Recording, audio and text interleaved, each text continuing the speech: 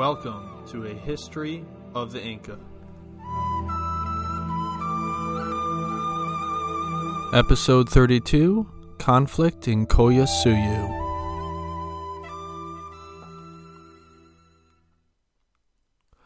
Hello everyone, and welcome once again to A History of the Inca. I am your host, Nick Mashinsky. Just a few announcements before we get started today. First, the Spanish version of the podcast is now out. Alicia and Jason have done a fantastic job on the first couple episodes, and I highly recommend them. If you know anyone who perhaps uses Spanish as their first language, suggest that they check out the Spanish version of the show. Or maybe you've been wanting to work on your own Spanish abilities. Why not listen to episode 2 in both languages? Practice your listening comprehension, perhaps. I'm really excited that the podcast is now out in the world in Spanish, and I think it will bring in a wider audience to the show. Because the more people who know about the Inca, the better. I'm really looking forward to more episodes coming out, like next week. Episode 3, Los Moche. I also want to give a quick thanks to James Brewer. James is not a patron of the show. However, they are the first person to donate to the show through our website, ahistoryoftheinca.wordpress.com. And so I thought James deserves some recognition for that. If you head to the website, go to this episode, and scroll down to the bottom, you'll find an image of Pachacamac and a place to donate $1 to the show. Now you can donate more than $1 to the show. Feel free to donate as many dollars as you'd like. But if everyone who has listened to just a single episode of this podcast donated $1 to the show, this podcast would be set for years to come. So if you can, please do what James did and donate to the show. And thank you. Now then, last time we discussed a rebellion that arose in Collasuyu, possibly the result of a refusal to provide palm wood for the Coricancha, but more likely due to the transfer of power from Pachacuti to Tupac Inca Yupanqui. Tupac was able to quell that rebellion, though the terrain and conditions of the region made it fairly difficult for the Inca to come out on top. However, while celebrating his triumph, Tupac received word that another quarter of Tawantinsuyu was in rebellion, Collasuyu. So let us look at what happened in Collasuyu as Tupac assembles his forces, preparing to march south. Enjoy.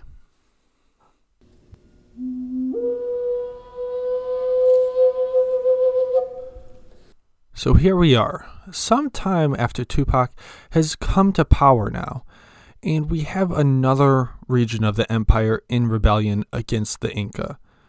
We are unsure of how long Tupac was on campaign in Collasuyu. It was likely a fair bit of time. Thus, Collasuyu rising up over the transfer of power from Pachacuti to Tupac is a little unlikely. So, what happened? Of course, we don't know for sure, but we do have a story from Sarmiento de Gamboa. According to his account, the soldier Kokiri of Colla deserted the army while it was on campaign in Collasuyu. He returned to the Colla in Collasuyu, claimed that Tupac had died while on campaign in the dark jungle of the Amazon. He proclaimed himself Pachacutec Inca and raised the area in rebellion. After learning about this latest rebellion, one could expect Tupac to quickly pack up and head south. But that did not happen.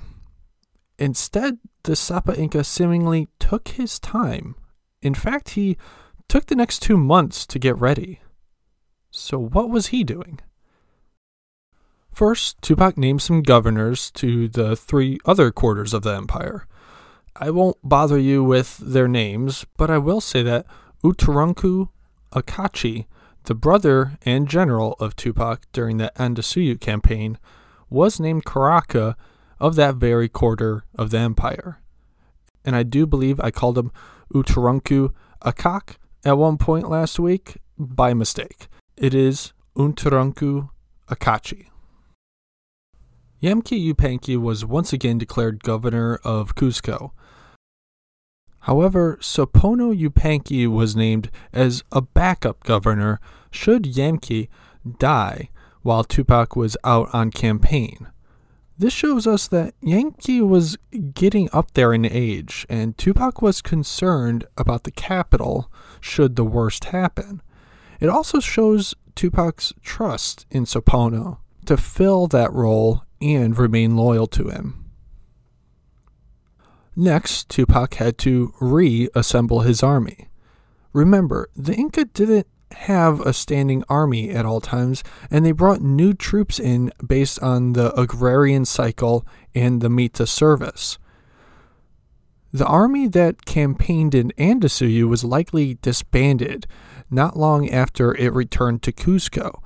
Thus, when an army of 100,000 was assembled and the proper sacrifices were performed at the capital, Tupac was finally ready to set out south.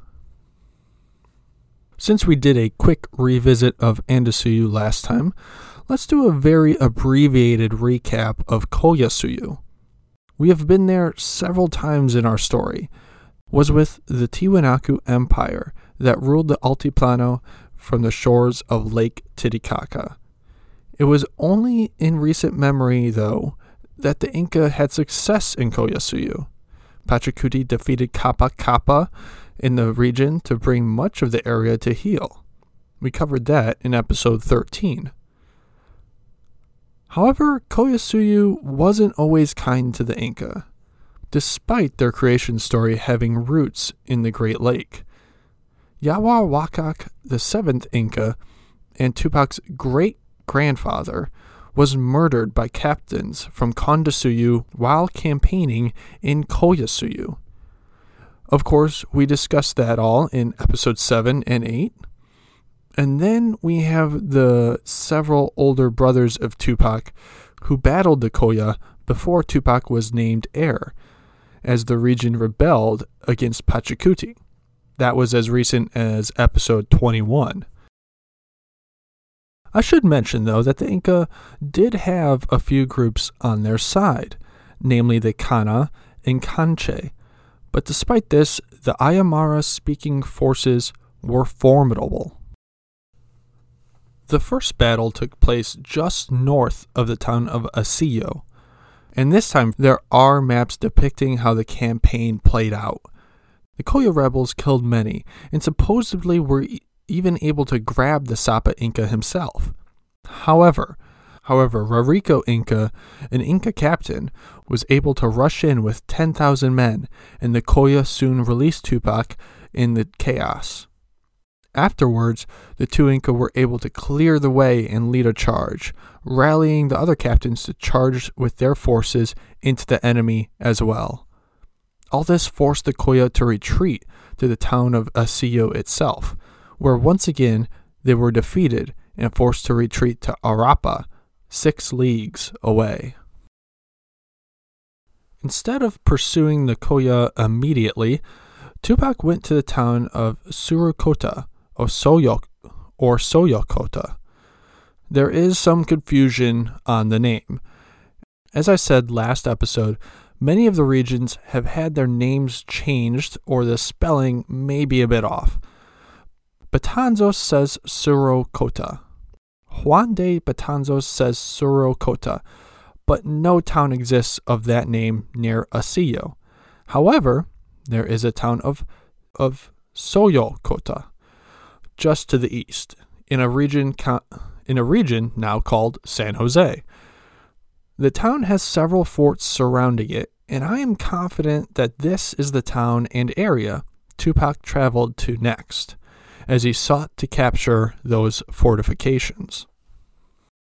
Meanwhile, the Inca captain Kamke Yupanqui went further south with about 13,000 troops to scout for any rebels in the Asangaro region that may be a threat to Tupac's rear. Tupac was able to take Surukota, or Soyakota, and the forts, but Kamke Yupanqui didn't fare as well.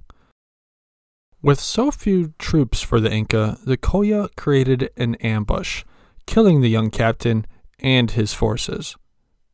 Tupac was victorious at Soyakota and was still gathering the spoils when he received word of this defeat at Asangaro. Taking the time to gather the spoils from Soyakota meant that the Koya had time to group up at Arapa. The town is on the northern tip of seemingly an unnamed lake, which may actually be part of Lake Titicaca, depending upon the season. Once again, the Koya had built several forts in the area, including one on an island where the only way to get there was to trek down a narrow dirt path, flanked by the lake on each side. In fact, you can still see the island and path today, as well as a few other forts in the area. Despite the best efforts of the Koya, though, Tupac was able to dislodge them from their forts. Some, I'm sure, escaped. Others were not so fortunate. Now, details after Arapa are sparse. We are told that Tupac pursued the rebellious Koya to a town called Tongoche. However, I have also read that it was at the river that exits Lake Titicaca, the Desaguadero River, where Tupac met the last of the Koya. It took 4 days of sieging to break the Koya from their fortifications, but eventually they were defeated. The Sapa Inca rounded up all the lords who had risen against him and executed them, putting their heads on poles. And with the Koya defeated, the rebellion was over. Tupac has now defeated 2 rebellions in his short time as Sapa Inca, reasserting Inca authority over a large swath of the empire. To our knowledge, Tupac had never been this far south before, so there was only one thing left to do: see how far south he could go. A bit of a shorter episode this week, I'm afraid, and next time we won't be joining Tupac on his excursion south. First, we must make a slight detour. This was, after all, the farthest south that Tupac had ever been. Why not visit the birthplace of Inti? Next time, the Island of the Sun.